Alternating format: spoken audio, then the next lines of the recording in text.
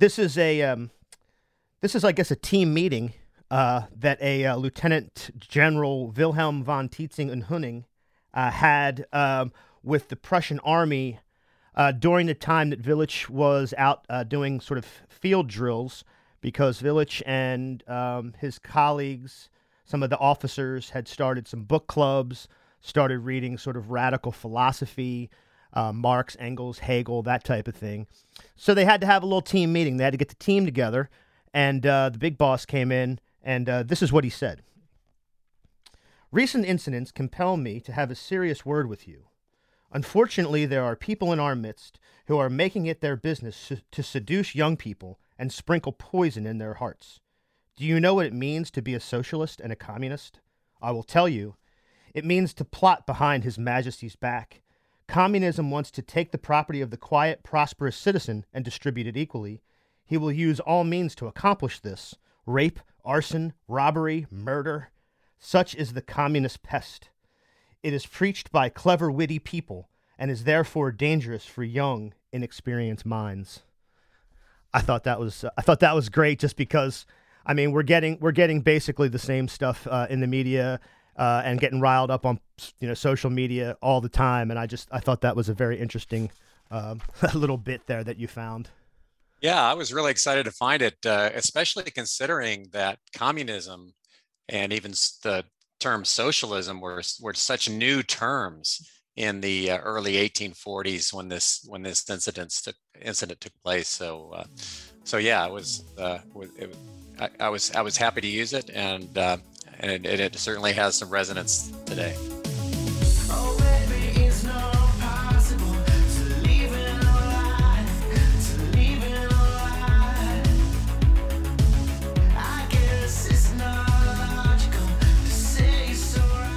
From the shadow of Rockford Tower in the belly of the Delaware Way beast, I'm Rob, and this is the Highlands Bunker Podcast. Carl on the levels from a secure remote location. I am incredibly excited to speak this evening with David T. Dixon. David is a historian and an author of the new book, Radical Warrior: August Village's Journey from German Revolutionary to Union General. David, thank you for taking the time. Well, thank you for inviting me. It's great to be here. So before we start, I wanted to mention the concept of B-list history. The esteemed Reconstruction historian Eric Foner has commented that the history that is taught in schools doesn't explain in any way how we got here. The radicals of history, the game changers, are often excluded from the history that's taught, and their backgrounds and motivations are obscured as time passes, and the stories are lost to history and almost unknown today. Your work is basically a direct attempt to sort of address this deficiency. Can you give us a little background on how you got interested in it and how you sort of got to doing it? Yeah, so I'm one of the hated liberals from corporate America. I spent 35 years in corporate America feeding the beast, and once I got caught up in that, I really wanted to try to retire and spend the rest of my life doing what I love, which is writing history and particularly biography. So when I looked at that path, it was apparent to me that most of the publishers now are focusing on the safe plays. So if you're talking about Civil War history, for example, it's Lincoln, Grant, Sherman, Lee, the typical players, and I really wasn't interested in that. So I was interested, to your point, in finding the lesser known figures who had an important connection or an important impact on American history, and so I decided to focus on those folks. And so it's not just the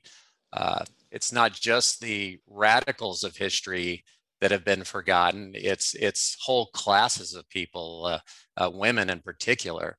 Women's history is still in its infancy. It's immigrant history.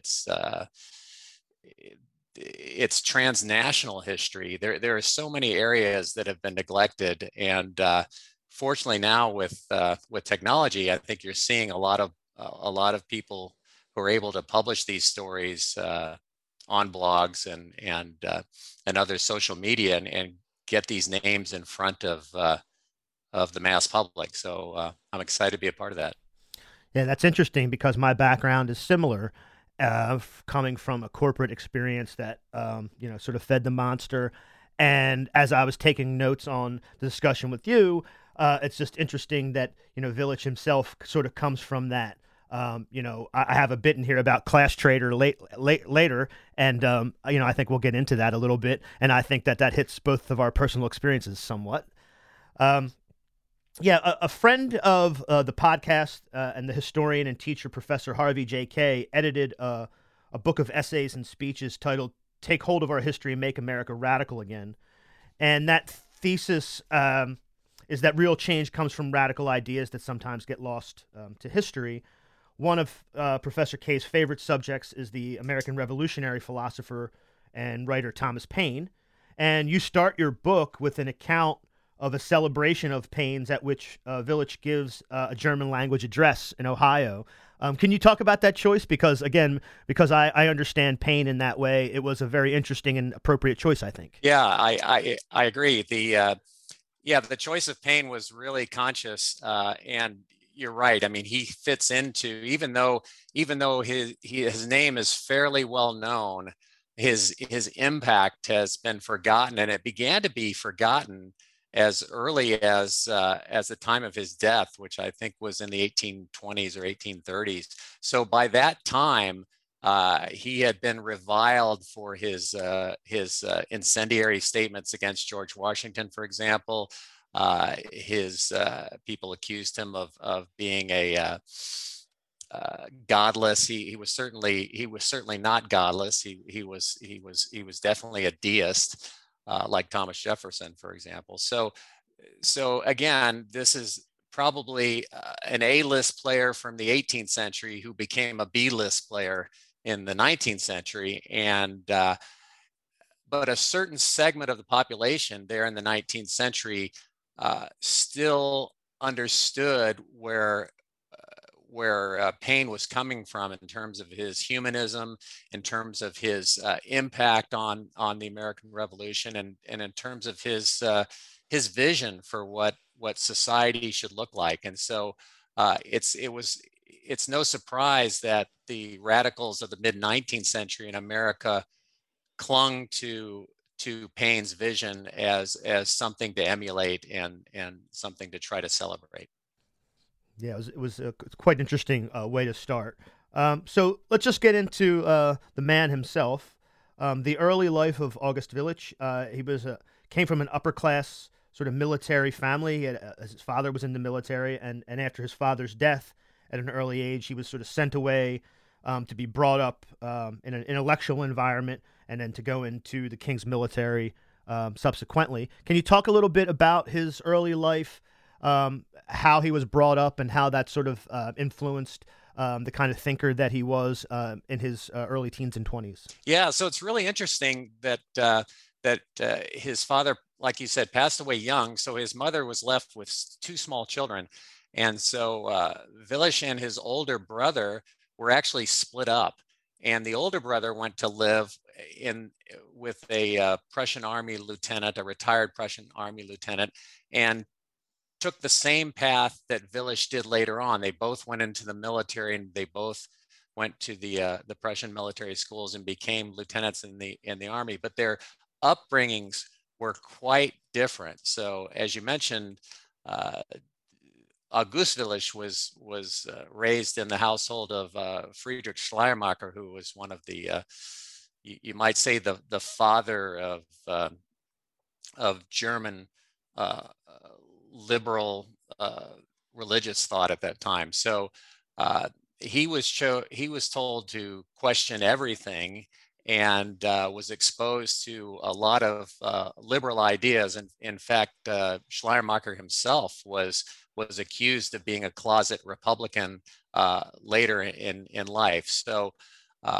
as a result of that, I think he brought an unusual perspective to what he found in the Prussian army, and then he began associating with a number of other more open-minded Prussian military officers. And as you mentioned earlier, they formed a reading circle and started reading not only Hegelian works, but also works by many radical philosophers like Feuerbach and others, and and began to question authority, which was quite a dangerous thing to do in the Prussian military system and in the 1830s and 1840s. Yeah, it's really fascinating because it's like a two-track existence, coming up in military schools, Prussian military schools, and Prussian military training.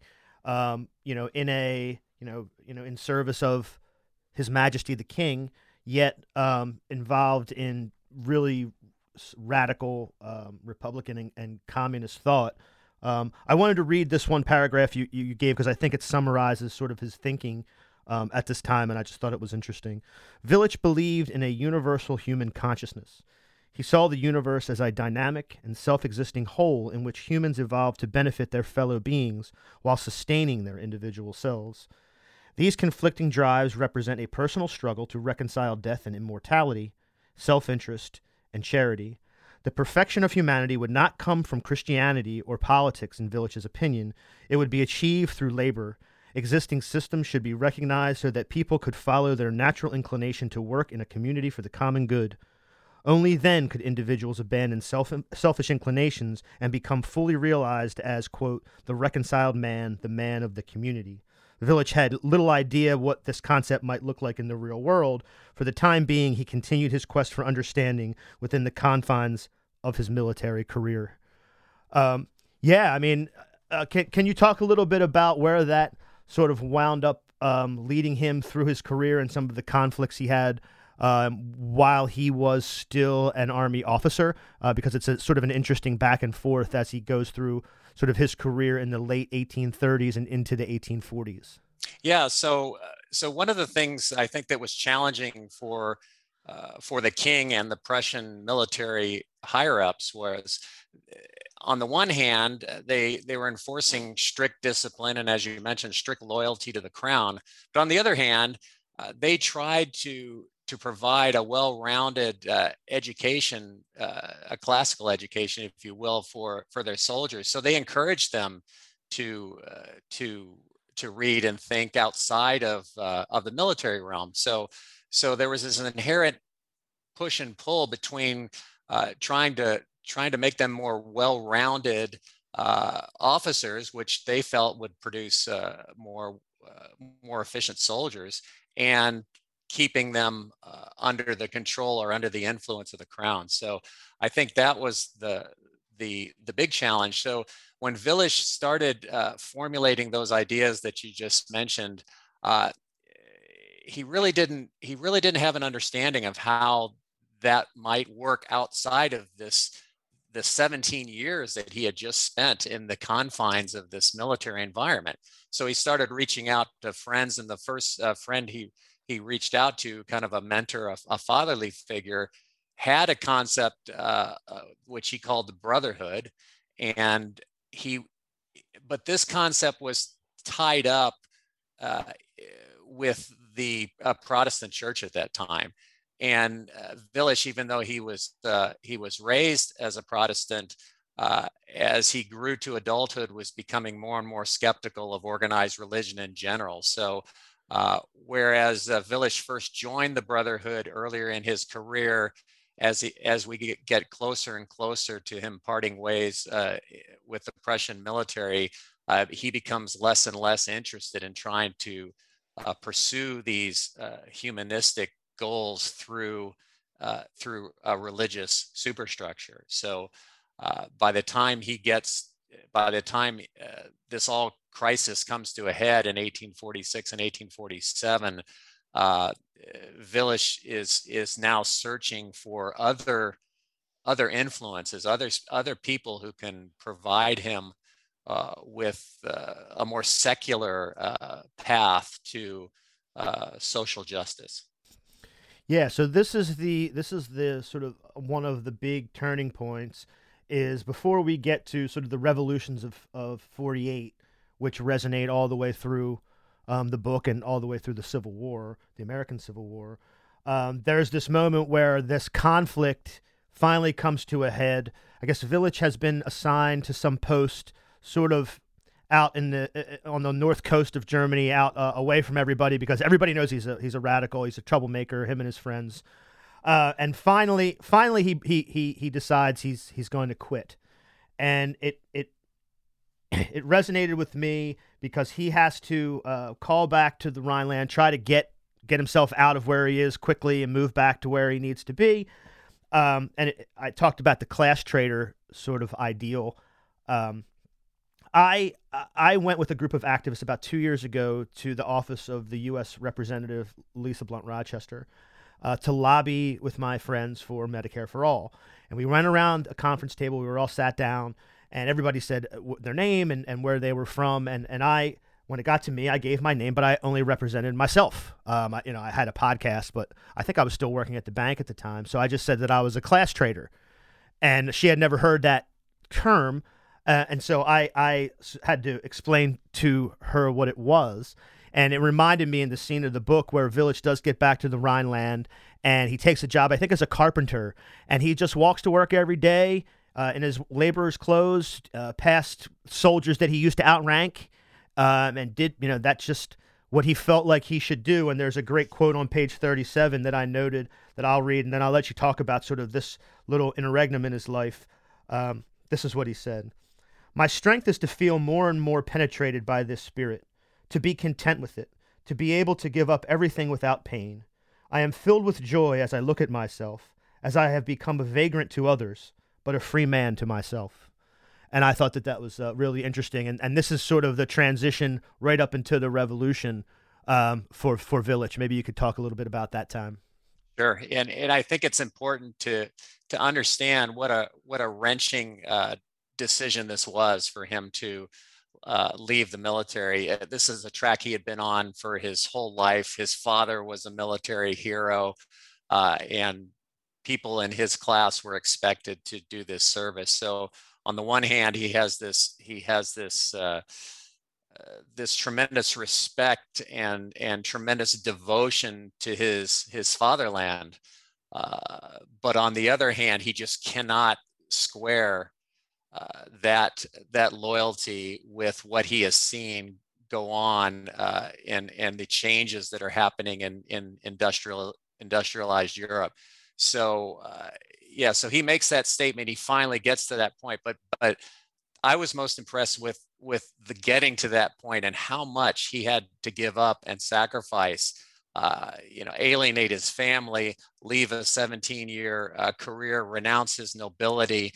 And there's so many instances where radicals in U.S. history give up, sacrifice everything for their cause, and it's just something that really hit home with me, and I just made me wonder how many people today are willing to do what so many men like him did, and women at that time. So that for me was what really got me hooked on doing this book.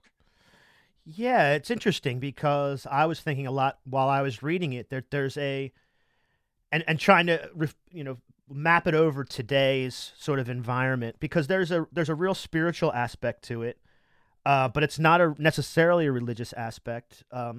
Someone like John Brown had it, but that was more of a religious aspect. But Paine really didn't.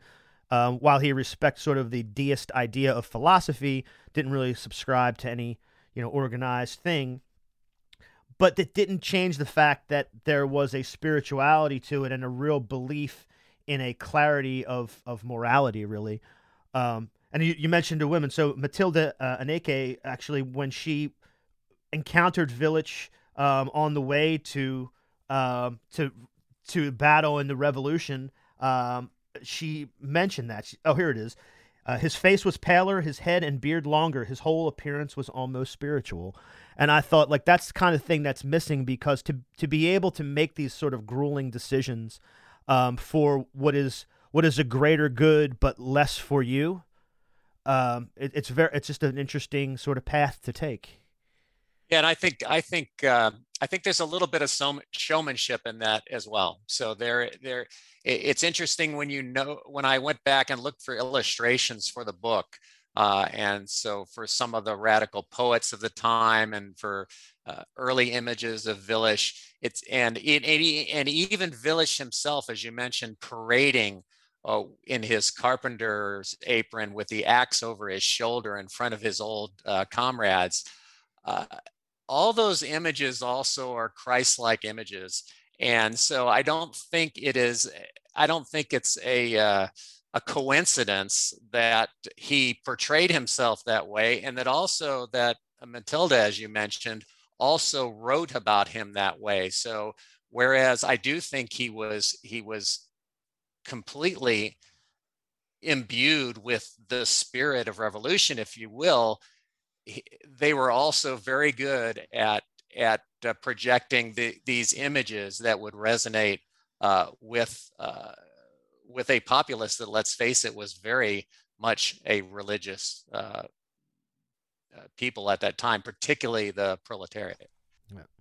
So the revolts of '48 begin across Europe, in France and Germany. Can you talk a little bit about the first wave of those revolts?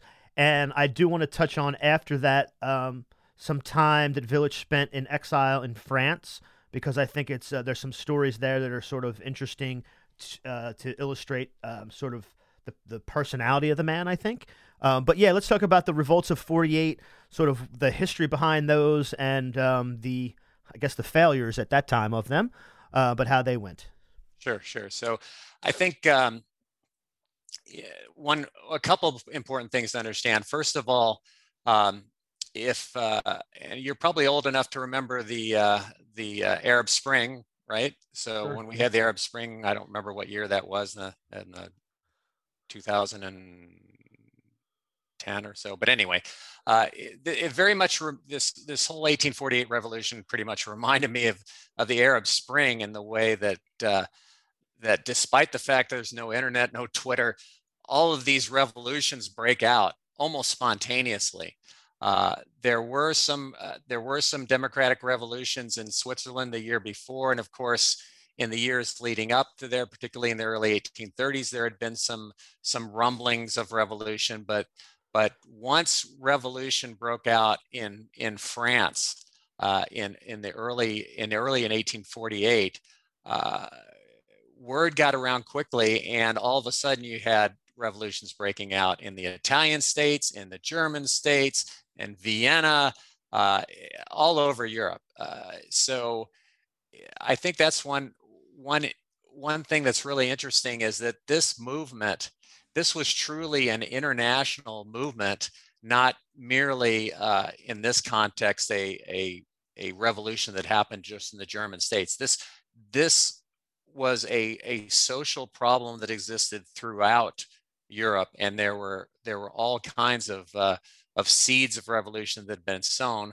But as so often happened in the 19th century, it started happening in France, and so the failure of the French Revolution back in the late 1700s, of course, uh, was very disconcerting and to the European radicals of the mid 1840s. So their the French ideals of liberté, égalité, fraternité. I mean, that was what they were really after. They were not just after political reform. They were after social revolution. And the fact that it had ultimately failed in France, when this revolution pops up again in Paris in 1848, people all over Europe get excited about it, and they see this as a way to transform all of Europe, not just these 37 or so German states, and abolish the monarchy and establish democratic republican government all over Europe. And it starts to happen. Yeah, I mean, not only are they they have a lot of international solidarity with France. They're in contact with Garibaldi in Italy, doing basically the same, sort of appreciating the industrialization and sort of what's going on from the economy and in society, and applying the same principles. Maybe you could talk a little bit. We've and Carl's been involved with it too. We've started a sort of a small online leftist paper here, independent paper, but those type of things were extremely important with Marx and Engels and everybody to sort of spread. While there was no internet, there was a lot of information being shared among these networks, which was basically what was driving the solidarity and driving that movement all across Europe. Yeah, and as well as letter writing. So you mentioned Villach when he was taking refuge in France between the revolutions. I mean, he was in constant contact with Garibaldi and Mazzini in Italy, and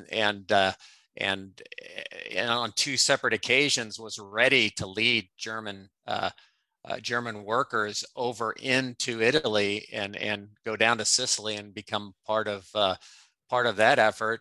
But then, events changed, and there was another revolution brewing in the German states, and as well there was I think about 30,000 German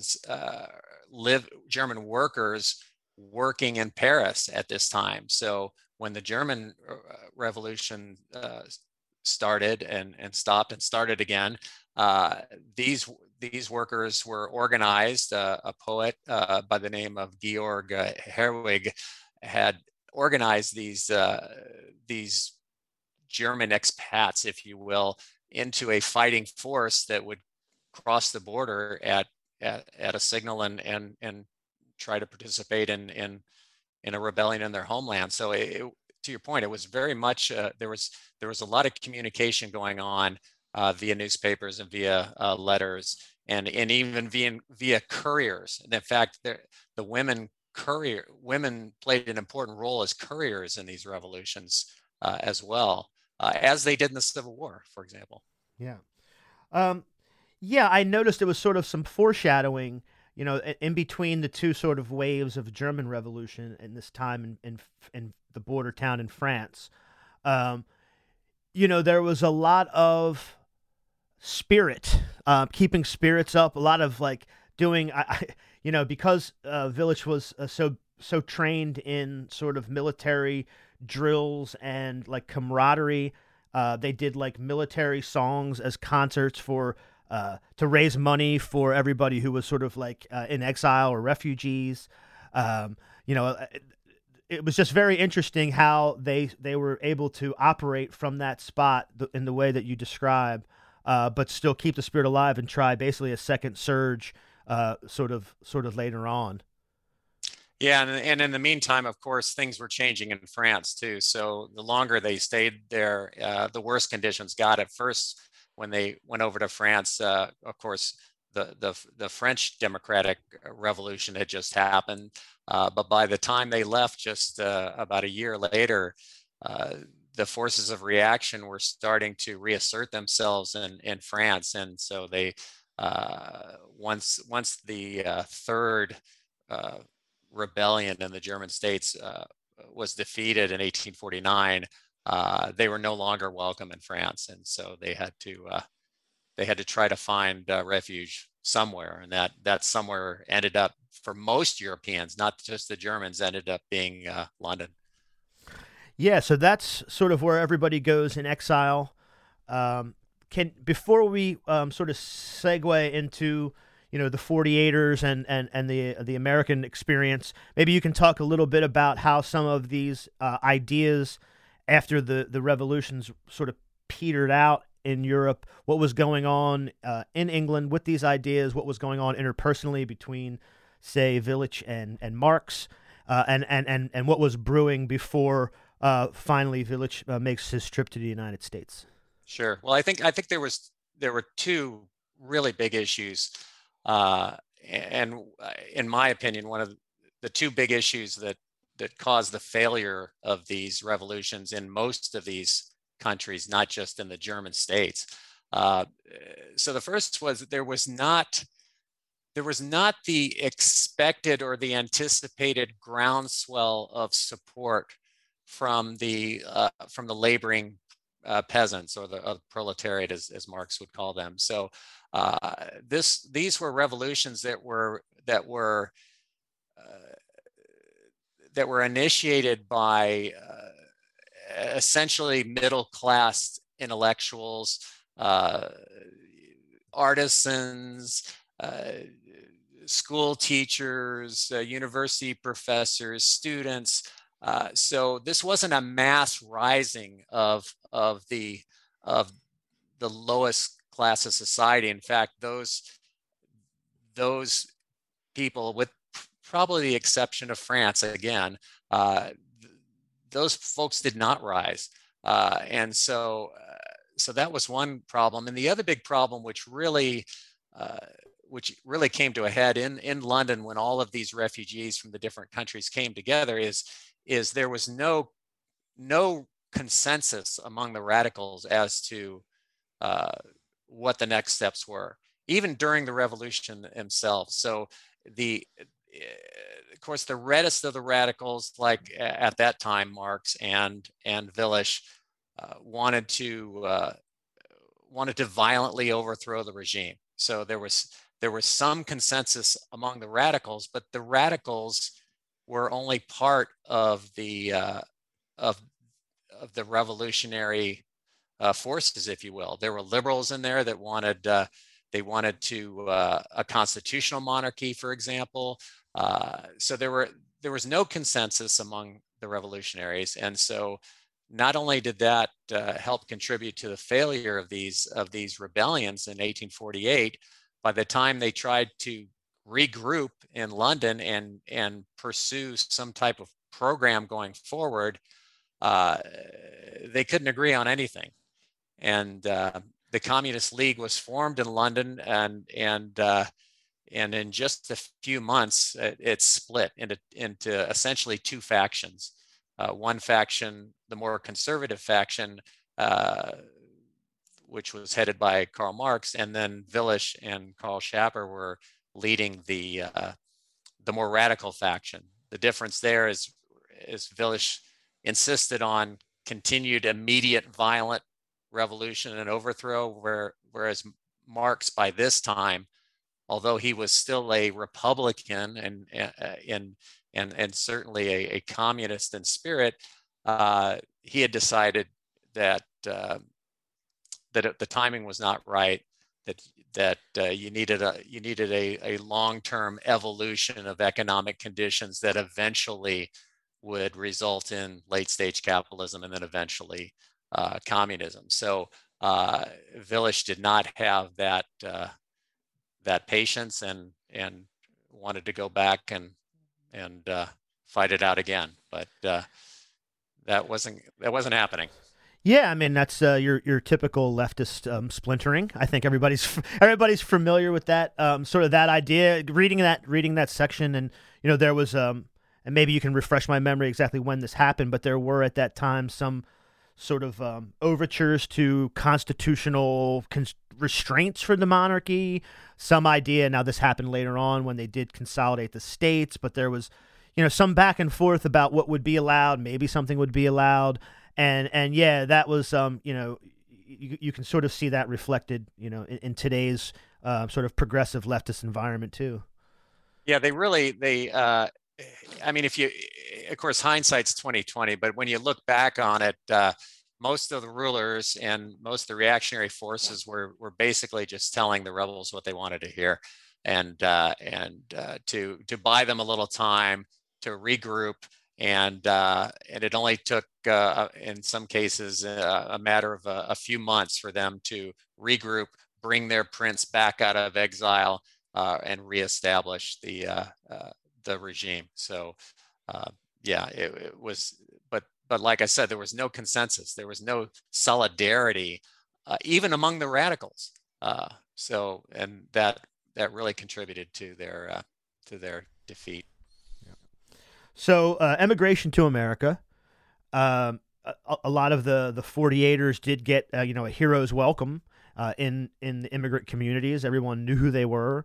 Everyone knew they were leading thinkers, leading revolutionaries, and so they came to America. Village being one of the most prominent as as immigrant sort of elite in that sense, at least in those political quarters. Um, but they did recognize the same sort of economic conditions.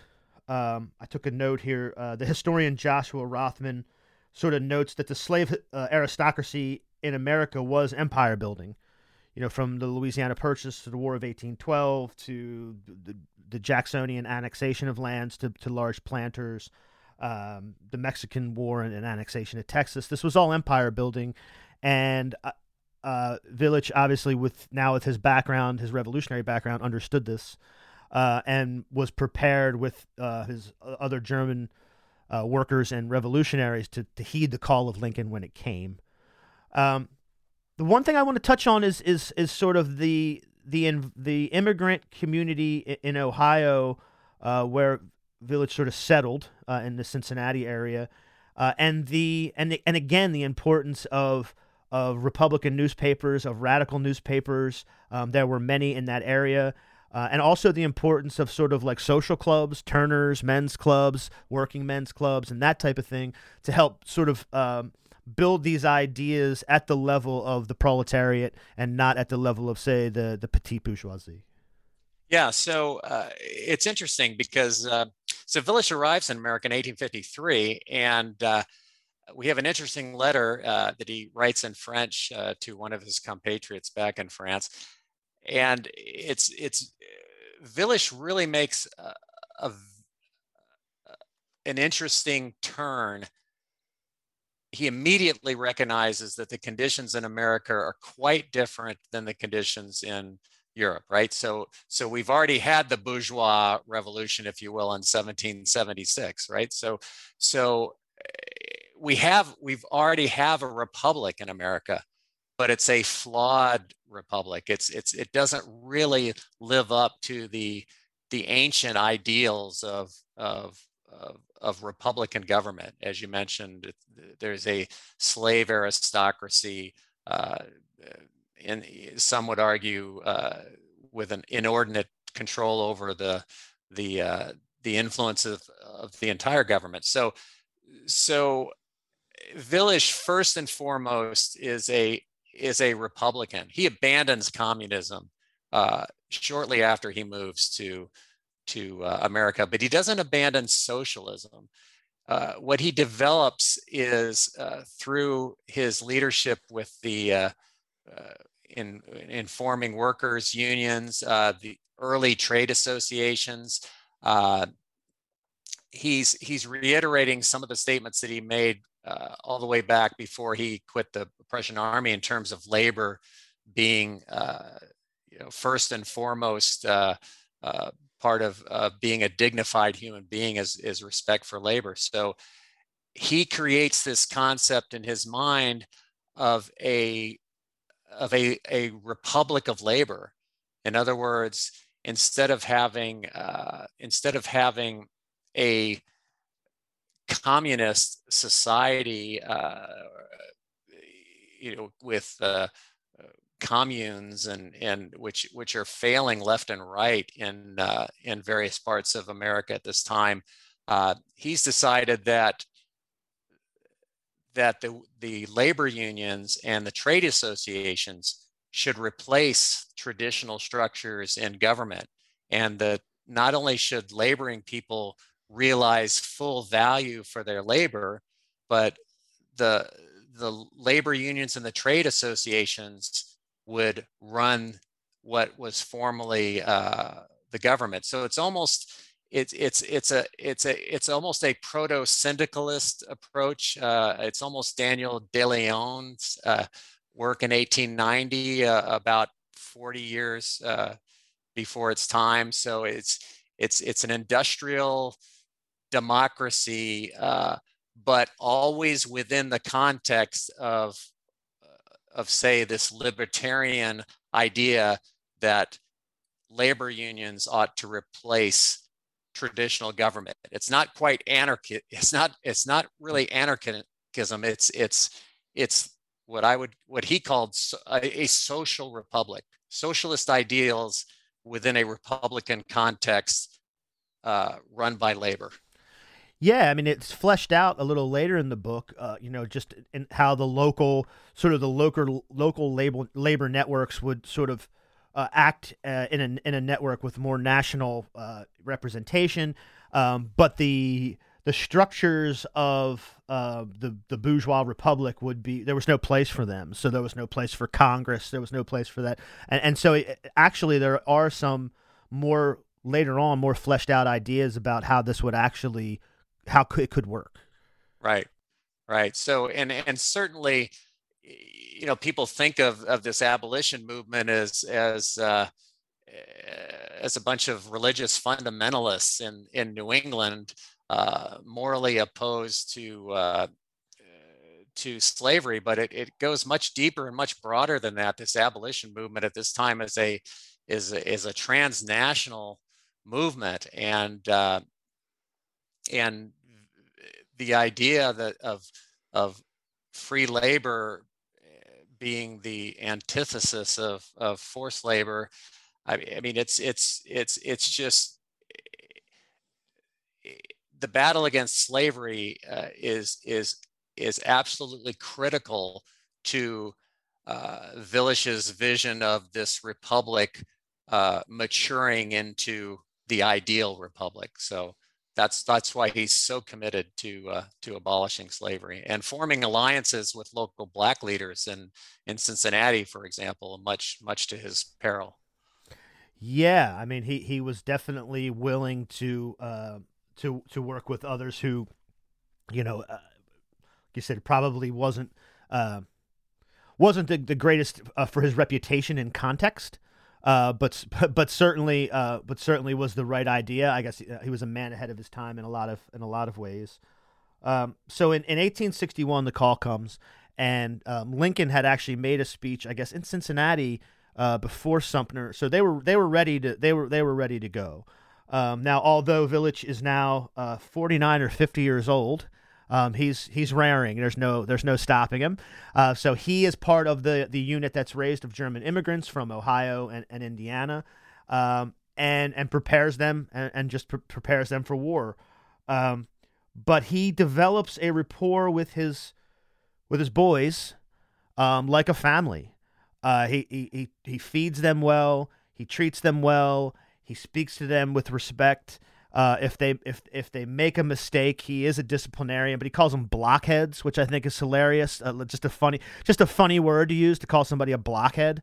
But yeah, maybe we can talk about the drilling and training up until they start to see action.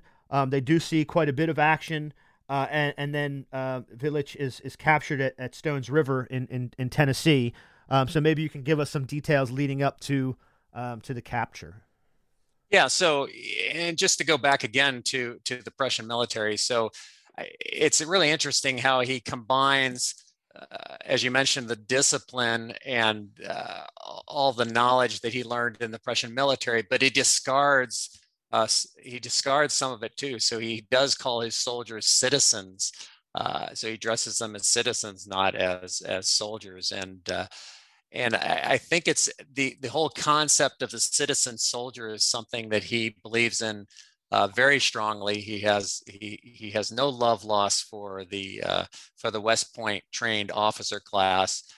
He believes that military service ought to be compulsory, and that every citizen's obligation is to serve the republic. So because of his training, his soldiers are quickly become, in his own regiment, the talk of Ohio and Indiana, both with the 9th Ohio and the 32nd Indiana. Has a couple of small engagements where they do very well, and like you say, he ends up in the last days of December in 1862 at the Battle of Stones River. I do have to go back before Stones River and talk about Shiloh, though. his own regiment, the 32nd Indiana, is an all-German regiment, and they're at Shiloh, and this is in April of 1862. And before they march into battle, they strike up their favorite song. And what is that song? It's La Marseillaise, the French national anthem. So I think that's a really telling moment that here you have American army soldiers, and they're all German, and yet they're singing the French national, what becomes the French national anthem in French, no less. That gives you an idea of, like I said, how international this movement was. So he performs well at Shiloh. He's promoted to brigadier general. They do end up at Stones River, and at Stones River, the entire Union right is overrun on the first day of the battle. Villach is captured and ends up being transported throughout the South, imprisoned for several weeks in Atlanta before he ends up in the notorious Libby Prison in Richmond, Virginia, where he spends 3 or 4 months. Yeah, I want to stop here and mention the art of Adolf Metzner, excuse me. So there is a German private in this company who is an artist, a pencil and pen artist, and was able to produce all of these beautiful sketches of Villach in camp with a pet raccoon, Villach on his horse with some other generals. Just these beautiful pictures, because there's not a lot. I didn't notice many daguerreotypes or other things that you'd see in this day and age, or in that time of some of the other more esteemed figures that people know. And so these sketches were extremely interesting. When you saw those, you must have thought that was a neat discovery, and I'm glad that they were able to be included in the book. Yeah, they're actually a fellow by the name of Mike Peake. He lives in Indiana, and he has quite an interest in the German regiments in general, and the 32nd Indiana in particular. He actually published a book just a few years ago through the Indiana Historical Society, which includes color images. I believe it's out of print now. I was able to obtain a copy, but yeah, I mean, they're very, very interesting images, a lot of personalities. The interesting thing is, I mentioned Shiloh, which was the first real huge bloodletting battle of the Civil War. Everything kind of changed after Shiloh. And Metzner's art changes dramatically after Shiloh. So you see him, most of his art before Shiloh is camp hijinks and various soldiers cavorting with locals, and then at Shiloh you see soldiers with their heads blown off, horses contorted into macabre positions, and his art becomes very dark after witnessing that type of bloodshed. So it's interesting to see it through the lens of an artist and to really understand the impact, the psychological impact that this terrible conflict must have had on all the men. Yeah. So after Villach is released from the Richmond prison in a prisoner swap, and before long he's back out in the field with his boys. You can't keep him down. He's got to be back out there. He's 52 or 53, I think, at this point. But he goes back out, and he is basically the hero of Missionary Ridge. There's a great quote in here from a reporter from the New York World after the battle and about Villach's brigade. It says, "I don't believe history can furnish a parallel to this feat. The most brilliant dash ever made by the French army has been eclipsed." So maybe you can talk a little bit about this particular battle and how it ended, and probably I would say Villach's biggest success of the Civil War. Yeah, and that particular battle was a real turning point. What had happened just a few months previous is the Battle of Chickamauga, which Villach also performed frankly, in a legendary matter, in a losing effort in that battle. It was a terrible loss for the Union Army, and they actually retreated back into Chattanooga, which was a critical supply depot and gateway really to Atlanta and the rest of the Deep South. So they pulled back. The Union Army pulls back after Chickamauga into Chattanooga, and basically the Confederates lay siege to the army in the town. This Battle of Missionary Ridge is where the Union Army breaks out of that siege and storms up this hill. And of course, if you're writing a book about someone like this, you naturally you visit all of these places, and if you could see the topography there, you could understand what an incredible feat it was, not only for Villish's men, but for all of the members of the Union Army that stormed that hill. So cannons trained, well, first they had to take the rifle pits at the bottom of the hill, and then of course they had cannon trained down on them from the heights, pulling themselves up by the roots of branches and shrubs while being fired on. It was a pretty unusual feat, and like you said, not only Village, but many brigades and regiments deserve a lot of credit for that. And again, when Sherman takes Atlanta, it's only because he's able to have a supply base in Chattanooga to draw from, and so that it really is one of the turning points in the Civil War. Yeah, and just to level set everybody who might not know some of the detail, this is getting to the point where Sherman's getting ready to do the Atlanta campaign. This is a huge victory in the support of that. Then it continues and to Resaca. Village is obviously known as a leader from the front. He would go in front of the regiment and the brigade with his back to the enemy to reposition and drill them and make sure everybody's in doing the right thing. He was known to do this, and then when they get to Resaca, he gets up on some earthworks, I guess, to look out and look at the battlefield, and he's picked off by a sniper in his arm and wounded pretty badly, knocks him off the parapet, and that pretty much ends his career in action anyway. And he's brought back to a desk job that doesn't really fly with him too well. Maybe you can talk a little bit about that part of his life and the end of the war, and then we can kind of talk about some of the things that happened towards the end of his life and kind of wrap up. Okay. Yeah. Well, the desk job was interesting because during that desk job, there was a young Confederate boy. Really, he was, I think, at that time, he had been held in the prison there in Cincinnati for a couple of years. He was like 18 years old by this time, and after the war ended, Villish's supervisor, General Hooker, began to wonder why this young boy who'd been sentenced to death had not been executed. And Village had become friendly with this boy, had him run errands, and he's just some young kid caught up in this terrible war. And but Village's supervisor made him, or commanding officer, forced him to execute this boy, and it really broke his heart.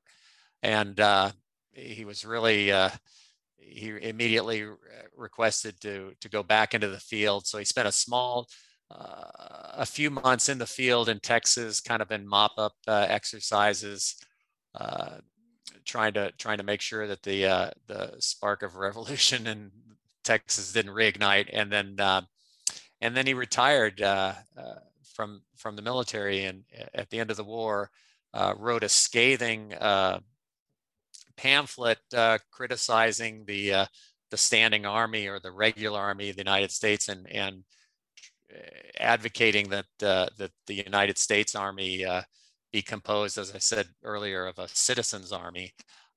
That went nowhere. And once again, he's rattling the cages of the most elite people in the military. So exactly, we can appreciate that. Yeah, and then he makes a real bonehead move. Yeah, that's my next point, and I think I wanted to kind of connect this to something else. I spoke to Richard White about Reconstruction in the Gilded Age, and about how the public service at that point were non-paid jobs, and then you could just skim off of the fees that you got for cleaning the streets, or building a bridge, or collecting to whatever. So whatever service, that's sort of how it was done.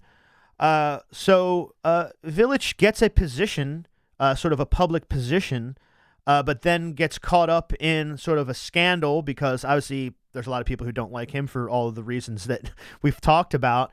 And he's caught up in sort of a scandal of using money to pay another employee, or maybe you can sort of give us the details of how he got caught up in it. It seemed to me like it was a fairly minor, and based on my understanding of how public service was executed, fairly commonplace at the time. But anyway, it was quite a scandal, and he did lose his public service seat. So maybe you can talk about that story. Sure. So understanding Village, I mean, this is a man who, by all accounts, he had already, of course, renounced his nobility and left a promising career. From that point on, back in his Prussian army days, he lived under very meager circumstances, and he was quite happy living that way. But his friends were terribly embarrassed for him. That here was this German American war hero who was running around in threadbare suits and living in in the apartment he lived in Cincinnati was 14 feet wide.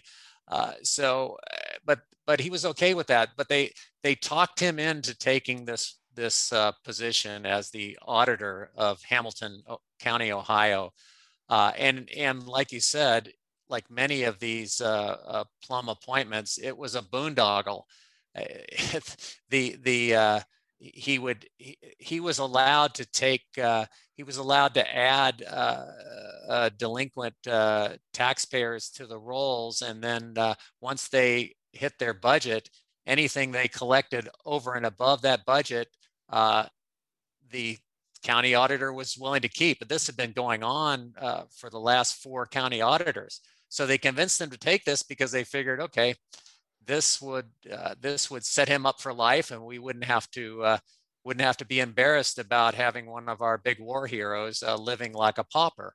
It was a terrible mistake on Village's part, not only for his image, but also I think it really went against a lot of his principles, and he was also terribly incompetent in the role. He did not really value or understand money, and so he did end up serving out his term, and near the end of his term, one of his rival newspaper editor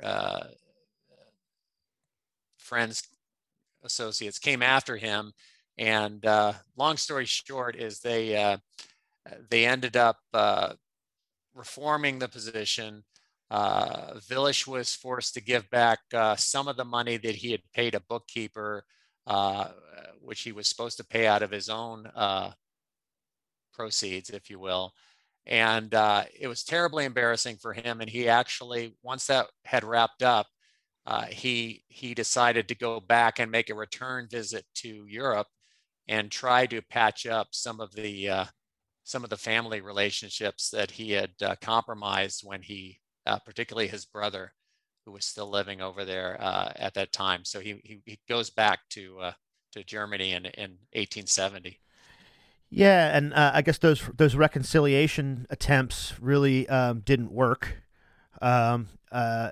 It's interesting. It doesn't sound like it was, it was a fair effort to sort of explain himself, why he renounced his nobility, why he was a revolutionary in Europe, why he left, but really got no joy out of those meetings in Germany, and then returns as a much older man, and basically retires to a very small town in Ohio, St. Mary's, Ohio.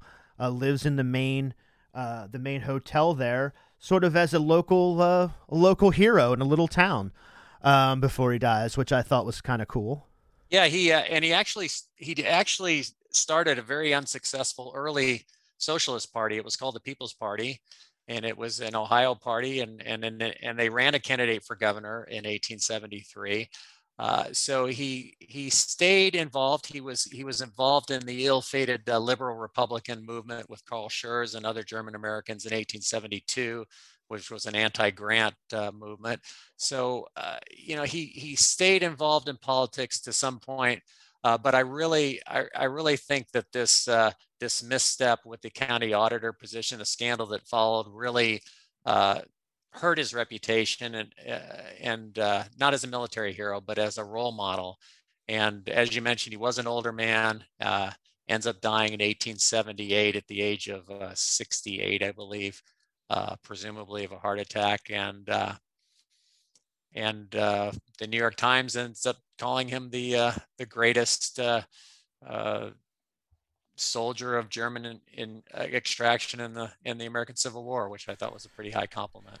Yeah, I mean the scene of the funeral was the funeral for a Civil War hero. 25,000 or 30,000 people in a procession. All of the old Army regiments and the veterans coming. I did notice that while I thought it was an interesting detail that while the reconciliation with his brother was not successful, his brother did send back for his gravesite the coat of arms of the von Villech family to put on his grave, which he would have fucking hated that.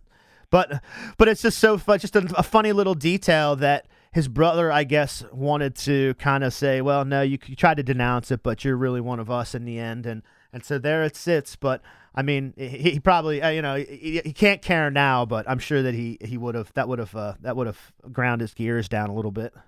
Absolutely. He's rolling over in his grave every time he would look up at that, for sure. Yeah. So I just want to read the last two paragraphs and then maybe wrap up, and we can talk about actually some of the things about the feelings, part of the history of Villech sort of being forgotten or sidetracked because of the feelings about just immigrants. His English never got that great. He was sort of passed over for big promotions. He didn't really care. Sort of as you were saying about his lifestyle on very little money, he didn't really care about that sort of thing. But it was interesting that he never really got the accolades that maybe somebody who went to West Point of this and did the same stuff would have gotten.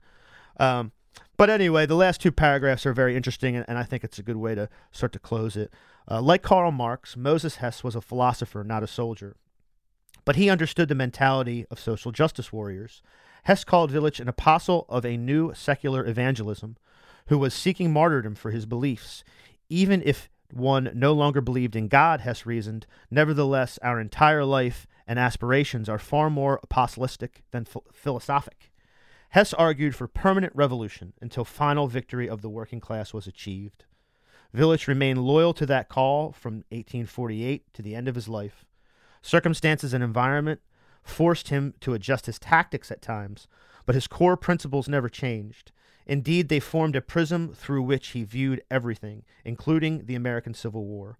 Encouraging and promoting a solution to the social question, Villech confessed to Fritz Anneke in 1862, is and will remain the only task of my life. This work alone not only makes life more challenging for me, but in my view, also gives it value. It's somebody who really believed what he believed. It wasn't transactional. It certainly wasn't for himself. It was a selfless life, and didn't even look for the accolades when they would have come. I'd love to give you the last word and just kind of sum up sort of what it was like to be a Villech scholar. I think you may be the most important August Villech scholar in the country now. Yeah, that's a pretty small group, but I wasn't gonna. I mean, we don't have to mention how many people are in it. yeah, well, Matt Crispin wanted to write the Village biography, but I beat him to it. So Yeah, I remember when he talked about it. I had vaguely heard of the guy just from reading Civil War history, and I did not know he was a communist revolutionary in Europe until Crispin was talking about it. And then when the book came out, I was like, oh, look, somebody's doing it. They're doing it. So you did it.